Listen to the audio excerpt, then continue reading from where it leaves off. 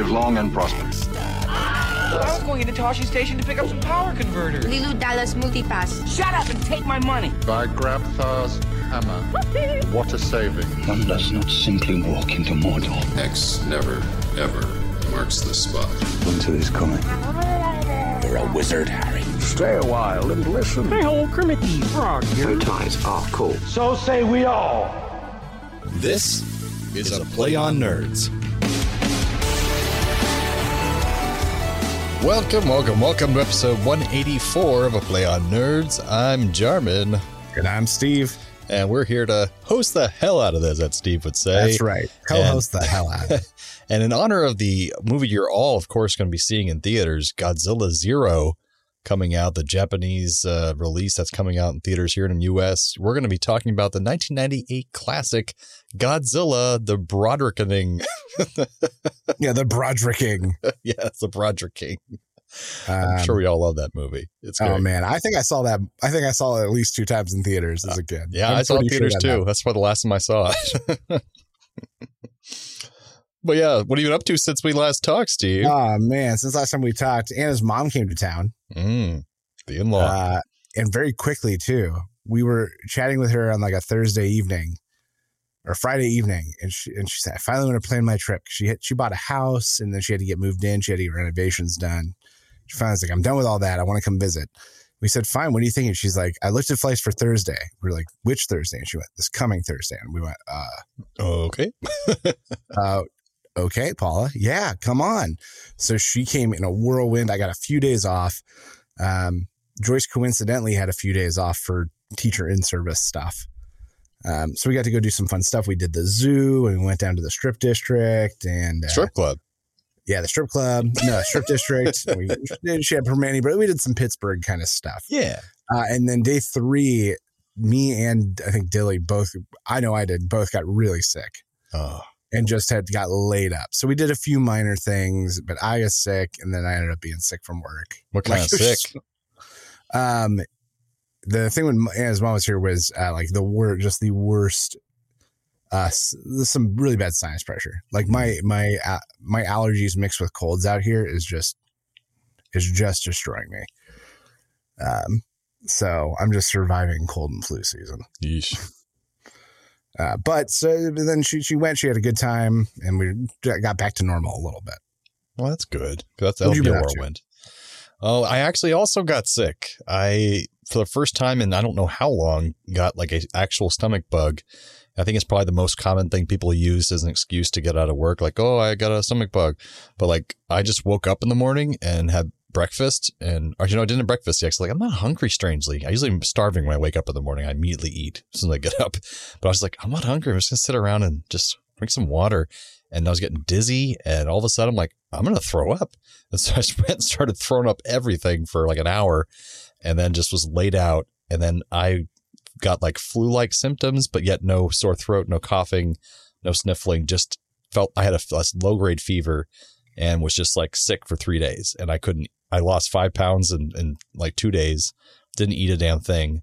It was just like out. But the problem was, even after that, when I was feeling better, the throwing up made my throat so rough that it was hard for me to record. So like it was lasting past those 2 or 3 days, just trying to record little bits of material for my job. And that sucked. I was like, I just realized that, and the whole time I've been doing voiceover, I've never had like a stomach flu. Or I've never thrown up since I've gotten sick or since I've started doing voiceover. So I realized how bad it is for your voice when you throw up, because all that acid just like wrecks your throat. I'm like, oh shit, that's really sucks. So now I know that I'll be getting some kind of remedy in the future, like performer spray or whatever there is, that stuff you have. Oh yeah. I don't know, something like that. Like throat coat spray or whatever the hell. Yeah. Cause I was like downing tea with lemon and honey, throat coat tea and stuff. And it was helping a little bit, but what I used to do that actually the Kit Haskett turned me on to when I was sick right before some competition was you just get ginger and you just chew it. You chew raw ginger. So right to the left of me is I have ginger chews, and I was sitting there chewing on those two. And I love ginger. I put ginger in everything that I can because I put it in normally. So yeah, I was definitely trying that too. But they're like raw cube ginger. I didn't get the raw kind probably. Man. It burns in like a satisfying way. Oh yeah, definitely. I love ginger so much. But yeah, then I'm leaving on Monday to go to Asheville with my sister has moved to Asheville, North Carolina. That's right. It's very exciting. Yeah. And so for the first time, we're going to visit her and see her house she's renting out there for now while they figure out what house they're going to buy. They have a house on stilts out there, which is right by the water, apparently. So it's going to be really pretty. But yes, that's exciting. And we'll give her our congratulations. We're so excited that she gets to be close to the family. And I think we should sincerely all start talking now about, like, we talked about a summer Georgia trip.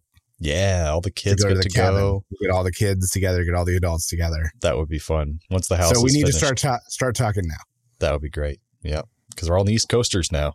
That's right. It's a possibility now. We could drive there. Exactly. My brother and his wife drive their kid down to Georgia like 3 times a year. Well, there you go. Just hop on with them. And mind you, it's a different part of Georgia. And if I remember correctly, the cabin is like right over the Florida border. It's is, yeah. It's South Georgia. South Georgia. And it's in the deep South, let me tell you what. The South. But I think that brings us to some nerdy news. It's time for Nerdy News.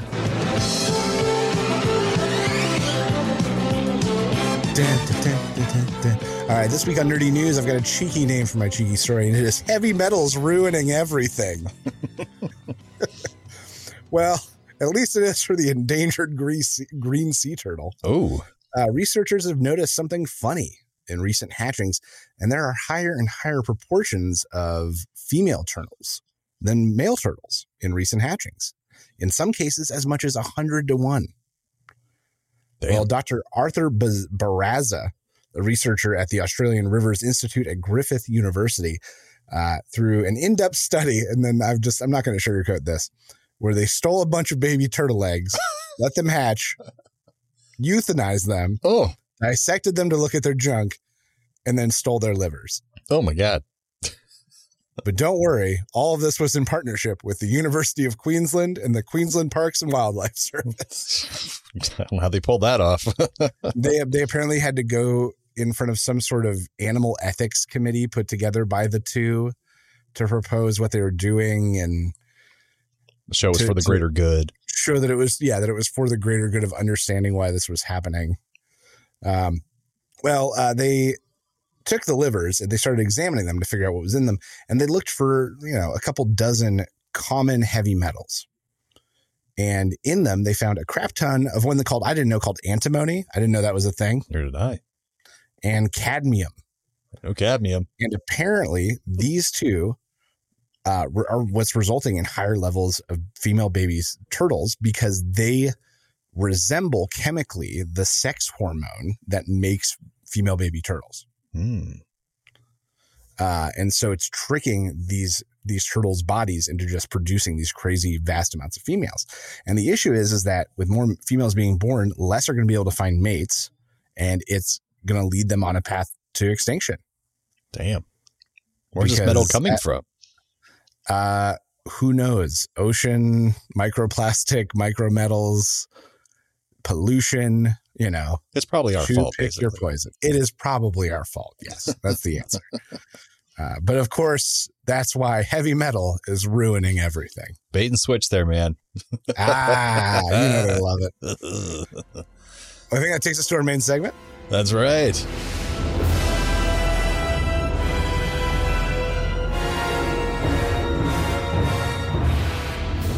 All right. Well, this week, Godzilla, the Broderickening, a giant fishing ship is seemingly attacked at sea. Smash cut to Matthew Broderick singing show tunes. His name is Nick Totopoulos, radiation scientist who's been tapped by the government to investigate the mysterious incident.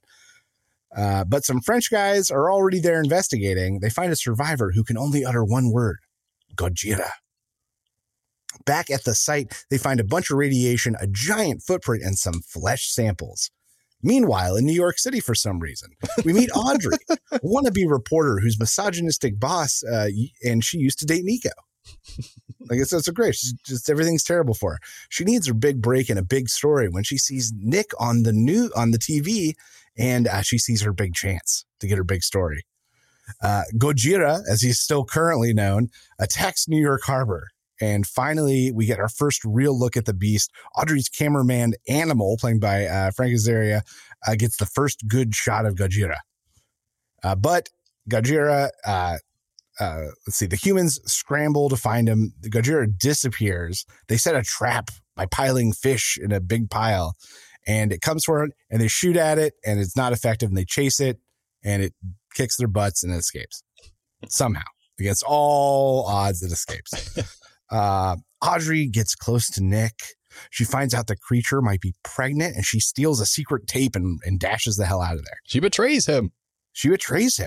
Nick is dismissed as crazy when he tells people that Godzilla is pregnant, and gets kidnapped by the French guys from earlier, who they believe him and they want to help him. And that's when you realize that you're only halfway through this movie. That is literally what I wrote. And the French guys are French Secret Service for some reason. I went, oh my God, there's an hour and 10 minutes left. It's a long ass movie. Animal and Audrey follow Nick and the French guys to break into Manhattan. Meanwhile, the military set up another trap, but Godzilla doesn't fall for it this time. They chase him again. He dives into the water where there's submarines waiting, and they torpedo him, and they decide he's dead. Nick and the gang find the nest in Madison Square Garden, and they decide they have to contain it at all costs. They use a link to the news station to tell the military to destroy the building and to show everybody that the eggs are all here. And they've only got 6 minutes to get out. They narrowly escape. The day is saved. Nick and Audrey kiss. The heroes get one-liners, and then Godzilla's fucking back. And she is pissed that all her kids are dead. They hop in a cab and are on the run from Godzilla, who earlier we watched outrun Apache helicopters, but for some reason she can't catch a shitty Chrysler cab. They find a way to contact the military, and they agree to lure Godzilla to the Brooklyn Bridge. Godzilla chases them, gets tangled in wires. The military brings the beast down with multiple rocket strikes, and New Yorkers cheer as it dies. Yay, America. Nick is the big hero. Audrey gets the exclusive. The misogynistic boss gets his comeuppance, and one egg survives the hatch somehow. Survives and hatches on screen, and they're just assuming there's going to be a sequel, which there wasn't. That's a movie. And that's Godzilla. Come with me. So I just thought about it. This is a movie I saw 3 times in theaters in like 2 days. Oh my God. I remember because I think I went with friends and then went with my dad because it was one thing we could agree on, and then went the next day with other friends. We probably saw it together. Yeah, you and I were probably one of those. Yeah. One of those 3. So I saw this movie a lot. So this movie had some good parts, and in some ways was better than I remembered.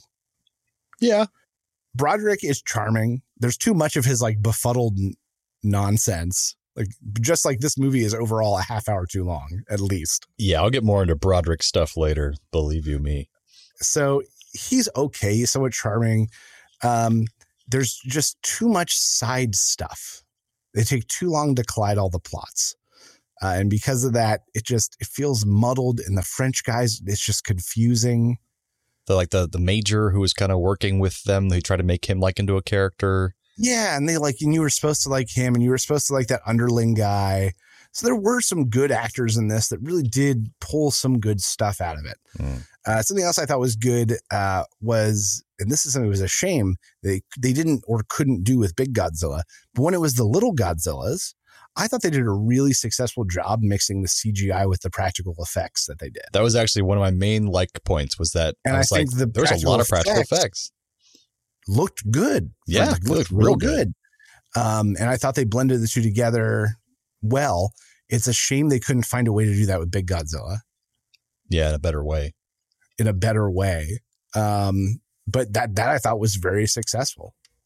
I wonder if that one shot where it's Matthew Broderick real close to Godzilla's head, if the head was an actual animatronic. I don't remember. Or something. It looked pretty good, so it might have been.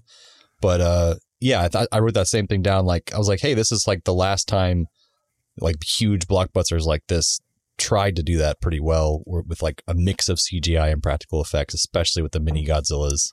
There are a lot of those were real puppets. A lot of them. Yeah. It was pretty cool. So there were some good things like that. I did like that they developed the story and they gave it time. Now, mind you, that turned into a very long film, but I like the idea of them going and discovering the flesh and making assumptions and having another encounter and then being able to do some more things. And that way it felt kind of Star Trek-y. Yeah, it could have been. I agree. It could have been. The thought was there. And then you get a lot of weird Simpsons cameos. Yeah. Harry Shearer, Jennifer Cartwright. And Jennifer Cartwright. Yeah. So that was, you get to see 75% of all Simpsons voices. Yeah. Strangely enough. Somehow. But otherwise, the most other things fall into the dislike category. Yeah. For my like category, my main ones, like I said, the CGI practical effects, like you were mentioning, but also in the beginning, and especially like the whole first half of the movie, before we see a lot of Godzilla, I thought they did that really well because they weren't going to show a ton of him. That it had a lot of that Jaws effect where we didn't see him. It was anticipation and like you see parts of him. And it reminded me of Cloverfield in that way where it works really well. I was actually like, ooh, he does seem intimidating and huge and mysterious. And that was like, they did that pretty well at the beginning, at least. And then like you mentioned a little bit, a lot of great supporting cast of great actors, comedic actors. The bit part military people, the Siskel and Ebert lookalikes who are the mayor and the mayor's assistant, like they were really funny and pretty good. But yeah, the rest of it's going to really fall into the dislike category. Oh, truly. Yeah, I mean, some other and once again, just some plot things that just could have been fixed with some simple writing that would have helped us speed things up. Yeah, I put for the writing, it's just like you mentioned, a lot of things that could have been good. And like, I feel like they were trying to do all those side plots and side characters because it works so well with his Independence Day movie, where you care about Michael Goldblum or Jeff Goldblum's dad and his relationship with him. You care about the first lady and her, what's going on with her, and all these different relationships they built really well before the whole disaster happened. And so you cared about the characters. That was the same director for that movie. And I feel like they tried to do that here, but really failed. Like, I didn't care about any of these characters at all. And most of it just seemed too quirky and not serious at all. Yeah, it felt like it was written for children and like for kids. Like the dialogue even felt like it was written by kids for kids. Like it. Oh yeah, it didn't take itself in any way seriously. Just cheesy dialogue. That's why we liked it when we were 12 when it came out, because it was written for us basically. Right. It reeks of the 90s. And the other thing that's crazy about a movie like this, as far as like not holding up. Okay, so think about today. Mm-hmm. If this happened in New York today, so that Frank Azaria's character rushed outside to get his camera out of a van to chase Godzilla to get the first definitive shot of Godzilla and almost got himself killed. Today, 7 million people would pull their phone out of their pocket and start filming with cameras better than what Frank Azaria had there, which was state of the art at the time. That stuck out to me pretty hard. Yeah. And Godzilla would be shared and common public knowledge within 15 minutes around the world. Yeah, the fact that no one could see him or know what he looked like is like, no, that wouldn't be happening. And this was right in the cusp of that because 2004, maybe everyone had smartphones with cameras. And not only that, think about how you could the tracking of him would have been so much easier because people would be reporting it. Yeah, instantaneous. As he moved around town, you'd be able to track based off tweets. Yeah, that's why Cloverfield later on when that was made, it was more of everyone kind of their perspective of filming it and everything. Yeah. But also what stuck out to me with this was seeing the World Trade Center still up. Oh, and seeing these buildings come down in New York and people running. That was oof, that feels rough. The word Harry Shearer, when he's doing this report, says the most devastating blow to the city since the World Trade Center bombings. Yeah, because he was saying those words. I'm like, wait, this movie came out before. And he's like, oh, the bombing. Yeah. I was like, okay. Yeah. I was like, oh my God, you're right. Like, it was just this moment of, oh my crap. That was too prescient of this movie to be saying that. It's crazy, just crazy. And the other thing is why did the French guys need to exist? That was really weird. The French guys didn't need to exist at all. I think part of it was taking the blame off of the U.S. for all these nuclear tests and randomly just pinning it on the French. I guess. Because like who was bombing Japan during World War II? We were, not the French. It made no sense. But like they didn't need to be there and they could have just easily written them out. And then really what should have happened is the second encounter with Godzilla should have been the first. Where they chase it. It seems to have him beat. They chase it into the water. It gets hit by the things. Everyone says it's dead. Nick finds the thing. And it's like, no, it's pregnant. We got to look for the nest. Like, no, we got to let people back into Manhattan. That could have been the first encounter with Godzilla and skipped the middle 40 minutes of the film with no issue. Oh, yeah. All the tunnel stuff and all that crap. And the tunnel stuff, the searching for Godzilla, that dead point in the middle that they wrote to give more human time. That's why they wrote that, to give more human time. Yeah, probably. All that Hank Azaria and her going to the tunnels and stuff. Right. But it could have been just as easily that first one. Nick says it. They're like, now you got to get out of here. Audrey runs into him, thinks she's going to get her big story. And he reveals he's been kicked out by the military and he just needs to get into Manhattan to look for the nest. And she's like, oh, my cameraman can get us into Manhattan. Yeah. And suddenly he needs her. They go in, they get to go to Madison Square Garden. All that crap can still happen. They can mumble their way through it because it's not like the French guys did anything anyway. They didn't kill any of the creatures. They all went out like friggin' punks. Like punks. And so I just think that whole thing just could have been gone and it wouldn't have made a difference. Yeah, I agree. They could have streamlined this whole thing.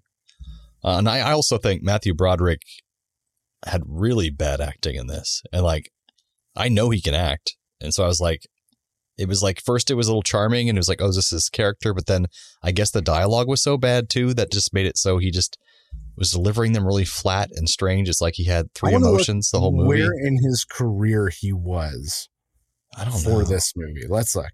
Let's see. So this was 98.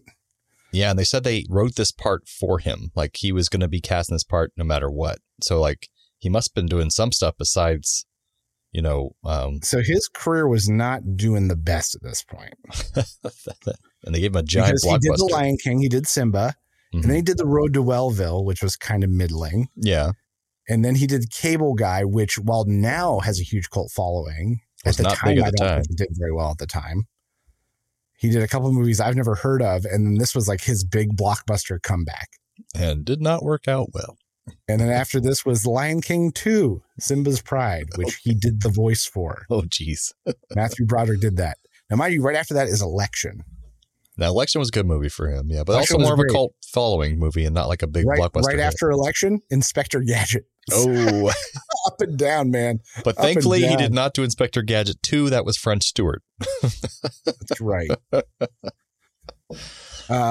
Though his best role ever is in 30 Rock as the Washington, D.C. diplomat Cooter Burger. Oh, I think I remember that.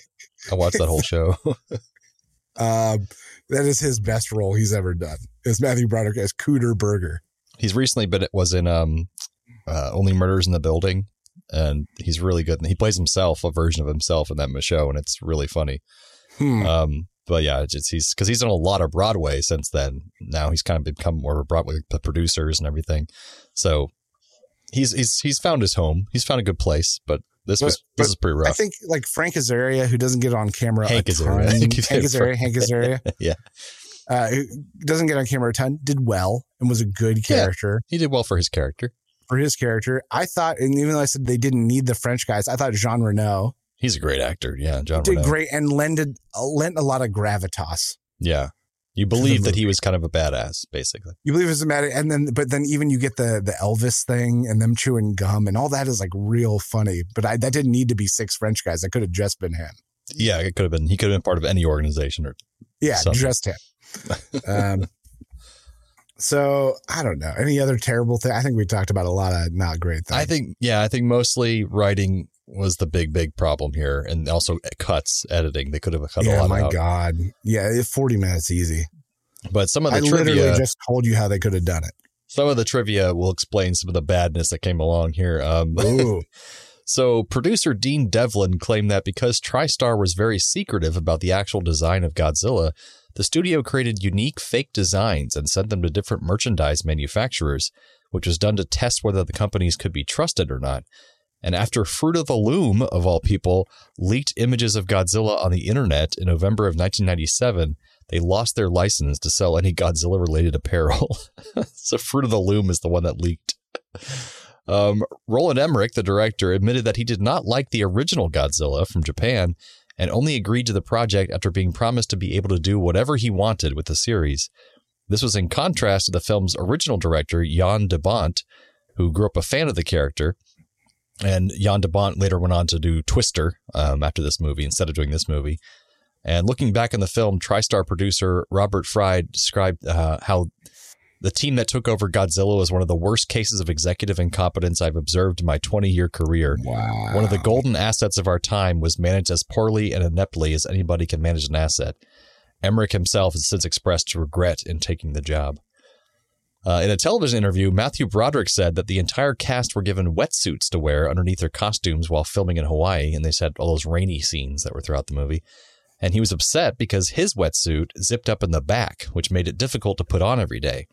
And one day during a break in filming, he was talking with co-star Hank Azaria, who had his shirt off, revealing a wetsuit that zipped up in the front. And Broderick remarked, "Oh, your wetsuit zips up in the front." And puzzled, Azaria replied, "They all zip up in the front," because Broderick had been wearing his wetsuit backwards every day. So how had he been getting it on? I don't know. That's really funny. You know the worst part? Someone zipped him up. Yeah, someone must have helped him. Someone zipped him up and didn't. They didn't want to correct the star of the film that he had his wetsuit. They didn't correct Matthew Broderick. Some assistant did that for like 7 days. I was having trouble going to the bathroom and no one told me. The lead role I'm not supposed to just go in the suit? I thought that's what the suit was for. Toho Studios, who made the original Godzillas, all the Godzilla, they still own Godzilla. They gave the TriStar crew a 75-page dossier of what they can and cannot do with Godzilla's character before they made this movie. This included the following rules. Godzilla's origin has to be tied to a nuclear accident. They did that. He cannot eat people, only fish. And if you watch the movie, he didn't eat any people. He just ate fish. He stepped on people and killed them, but he doesn't eat them. Mm-hmm. He has to have 3 rows of dorsal plates, no more or less than 3 toes in his feet, and 4 fingers on his hands. He has to have a long tail. He cannot be made fun of, which I thought was a funny rule. And he cannot die in the movie. So as you might have noticed, many of these points were disregarded because he does die in the movie as well. It's a big glaring one. But as the creature designer, whose actual name is Patrick Totopoulos, they named the character after him, the creature designer. He never received this list of rules, despite Roland Emmerich claiming he did forward it to him. So thus the designer only got a few specific instructions. Emmerich said he wanted Godzilla to be able to run incredibly fast and not resemble a dinosaur too closely. And this is the weird one. He also requested the monster to be slightly erotic and sensual in the way it moves and brushes its tail against the buildings. Ooh.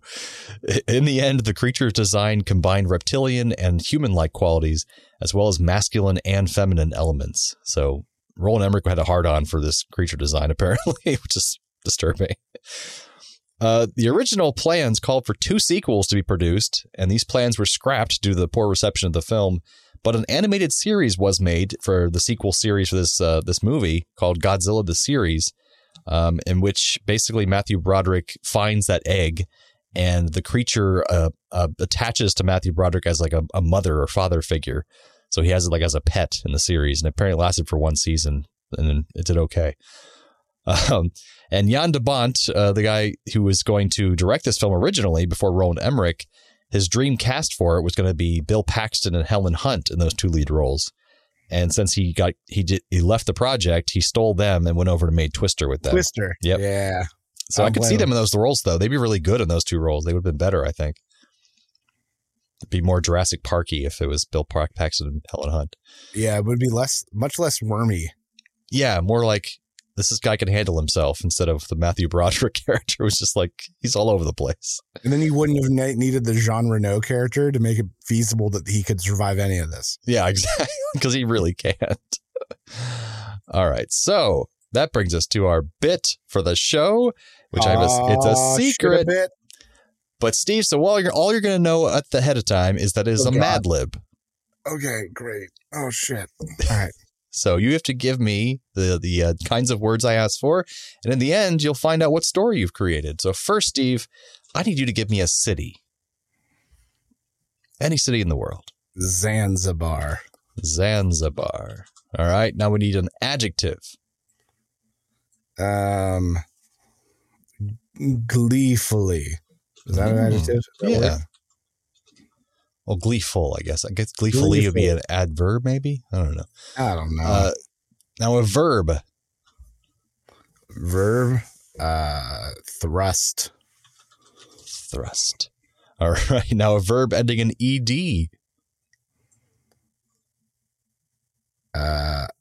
Thwarted. Ooh. Now a noun. Fish.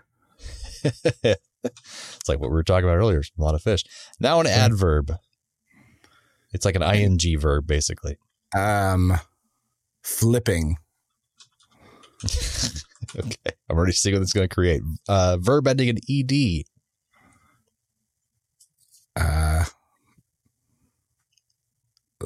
Lanced. Lanced. Trying to pick weird ones. An occupation. Plumber. Oh, I like it. It's very working man.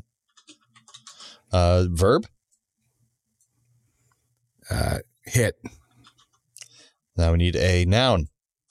This will all be worth it, folks. I promise. Overpromise, underdeliver. A pit. Okay. We need a verb. Cross. Like cross your arms. Okay. Verb ending in ed. Licked. Licked. Plural noun. Seagulls. Sorry, I'm looking what this is going to say. That's ridiculous. Verb. Kick.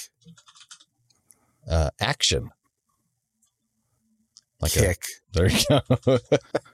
A place. Not like a proper place, but like a place. You know what I mean? Palace. All right. Adjective. Let's see. Adorable. There we go. All right. Now I need a verb ending in ed again.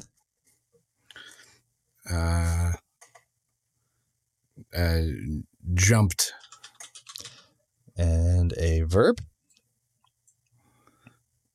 A wash. A noun. This is longer than I thought. Sorry. Hat. Hat. Adjective. Only 32 more to go. 32 left. Lovely. Lovely. All right. Verb ending in ed. Supposed. No, that's not a verb. I guess it is. Yeah, it is. That works. You suppose someone, you suppose something. Yeah, supposed. Yeah. And then a landmark. Mount Rushmore. Okay. Give me a verb ending in ed. Discovered. A regular verb. To hate. And one more landmark. Chicago. That's not a landmark. That's a city. That bean in Chicago. Chicago bean. Is that Chicago? Yeah, Chicago. Okay, yeah. Verb ending in ed. Painted. Noun. Police. That's more like a people. No. Officer. Okay, there we go. Emotional state. Distraught. That's what you are right now. Damn. Adjective. Adjective. Woefully. Woeful. Woeful. And then last one. Y's on the end of things. Last one. Adjective. Adjective. Fearful. Okay, here we go. All right, let's hear it. All right, so this Mad Lib is called Monster Movie Mad Libs, Godzilla's Manhattan Mayhem. This is the plot of the movie you just gave me, but now made into a Mad Lib of your creation. Love it. All right, here we go. In the bustling streets of Zanzibar, a gleeful day took an unexpected thrust when Godzilla thwarted from the fish. People ran flipping as buildings lanced in his wake. Nick Tatopoulos, the plumber, tried to hit the chaos, Amidst the destruction, Godzilla encountered a group of, I missed that one, plural nouns, led by Audrey Timmons, who was armed with a pit. They attempted to cross Godzilla, but he skillfully licked away. Meanwhile, Mayor Ebert and his seagulls debated the best way to kick the situation. As Godzilla continued to kick, he stumbled upon a palace, where he found a stash of adorable fish. He happily jumped on the unexpected snack, momentarily distracted from the chaos he caused. The military, led by Colonel Hicks, devised a plan to wash Godzilla and restore hats. In a climactic showdown, Godzilla faced off against lovely military forces and cunning reporters. The battle reached its peak when Godzilla discovered Mount Rushmore. Despite the destruction, the city rallied together to hate Godzilla towards the Chicago Bean. Hate.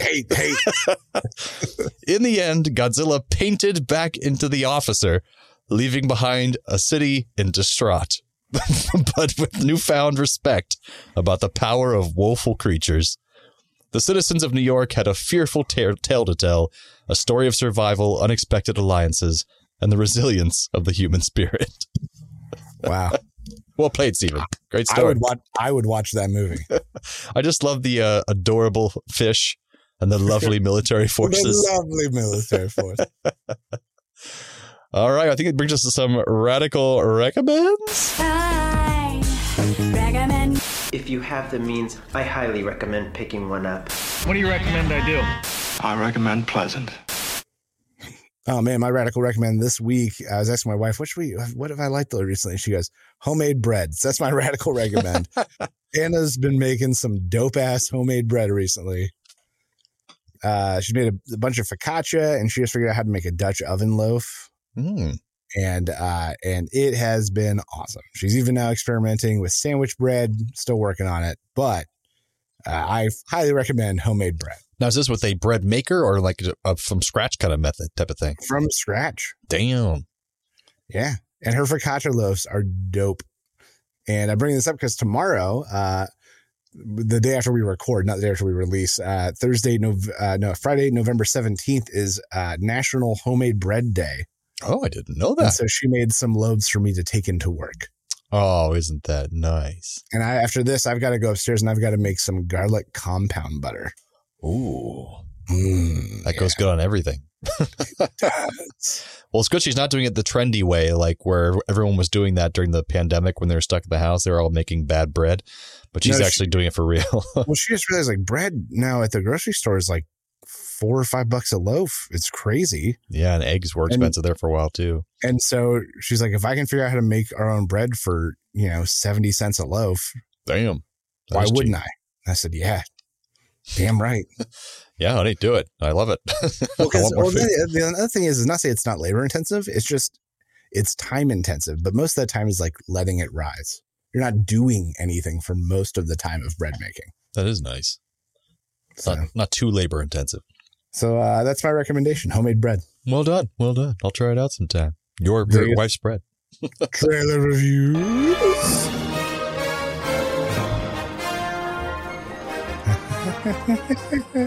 All right, so this week we're talking about a movie that I've heard rumors of, but I never thought would actually get made because they've talked about so many of these Sony Marvel collaboration movies in the Spider-Verse. Madam Web, starring what's her face? That's right. Meg Ryan's, not Meg Ryan's daughter. Dakota Johnson. Don Johnson's daughter from. There we go, Dakota Johnson from 50 Shades of Grey. Melanie Griffith and Don Johnson's daughter. Her career escaped only to be captured by this movie. Right in this movie's web. So, Steve, what is this movie about? Did you get a sense of? So I think I gave you a synopsis earlier. I was like, who's this lady? Is she Spider-Man or Spider-Woman? But she can see the future. And there's an evil Spider-Man who's probably not Venom, but might be Venom. And then there's other Spider-Women that are her friends who may also have powers. But they don't know who she is, but they do. And she can see the future. I don't know what this movie is. audience it's trying to reach and what it's trying to accomplish. I think we're still getting the after effects of the giant material boom of these Marvel movies and superhero movies that are finally all the final whimpers of them are being released, but that long ago has petered out. But now they're still having to release these movies that they made, and like, oh crap, this still has to come out because no one asked for this. Nobody wants to see this. Nobody wants to see Blue Beetle.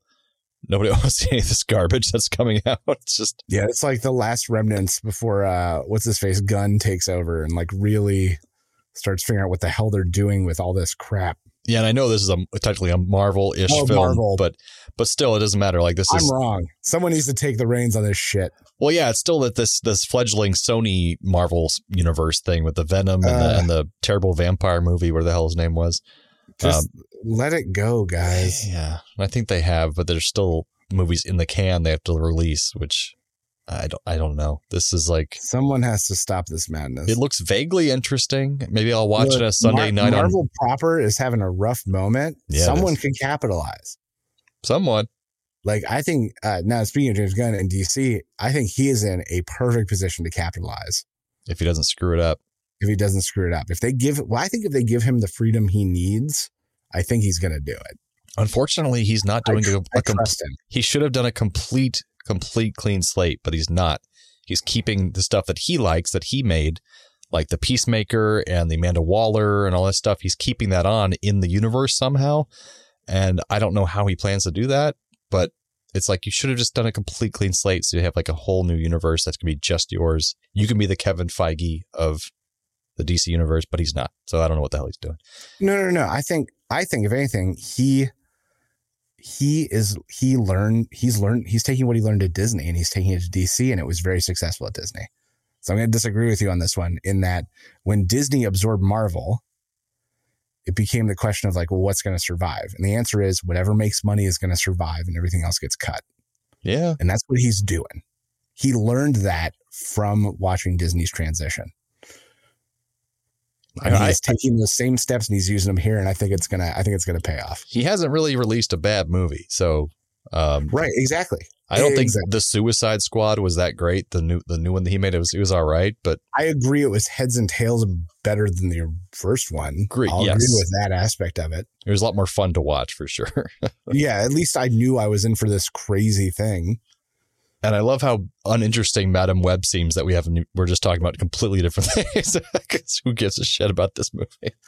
That's correct. So this movie, I'm going to give this movie, Raul Julia is like getting ready to go out and he's like, Gary, are you ready? And we got to get to the cinema. We only have 20 minutes. Gary comes out and he's dressed as Batman. He goes, Gary, why are you dressed like Batman? We're going to go see Madam Web. She goes, Madam Web is Sony, not DC. Go change. But my Spider-Man jammies are wet. Fine, wear the Batman costume. And they go. And why are they wet? No, never mind. Don't tell me. I don't want to know.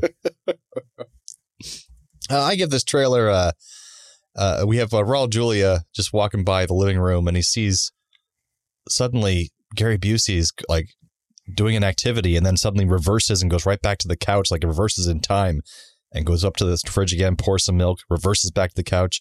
And Raul Julia's seeing this happen. He's like, wait a minute.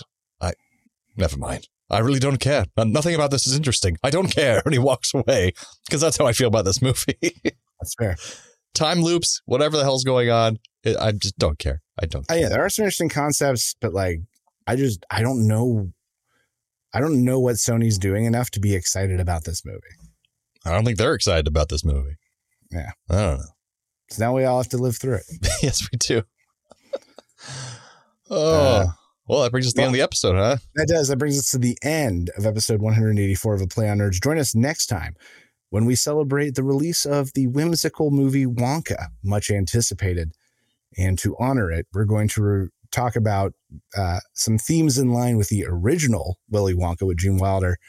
Story of people lured to a fantastical place only to be put into competition, killed off one at a time in terrible and horrendous ways until only one remains.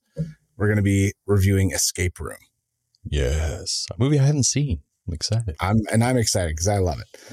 So join us for that. Come on back and be our nerdy audience. We will come on back and be your nerdy co-hosts. Thanks again, Internet. Stay nerdy, my friends.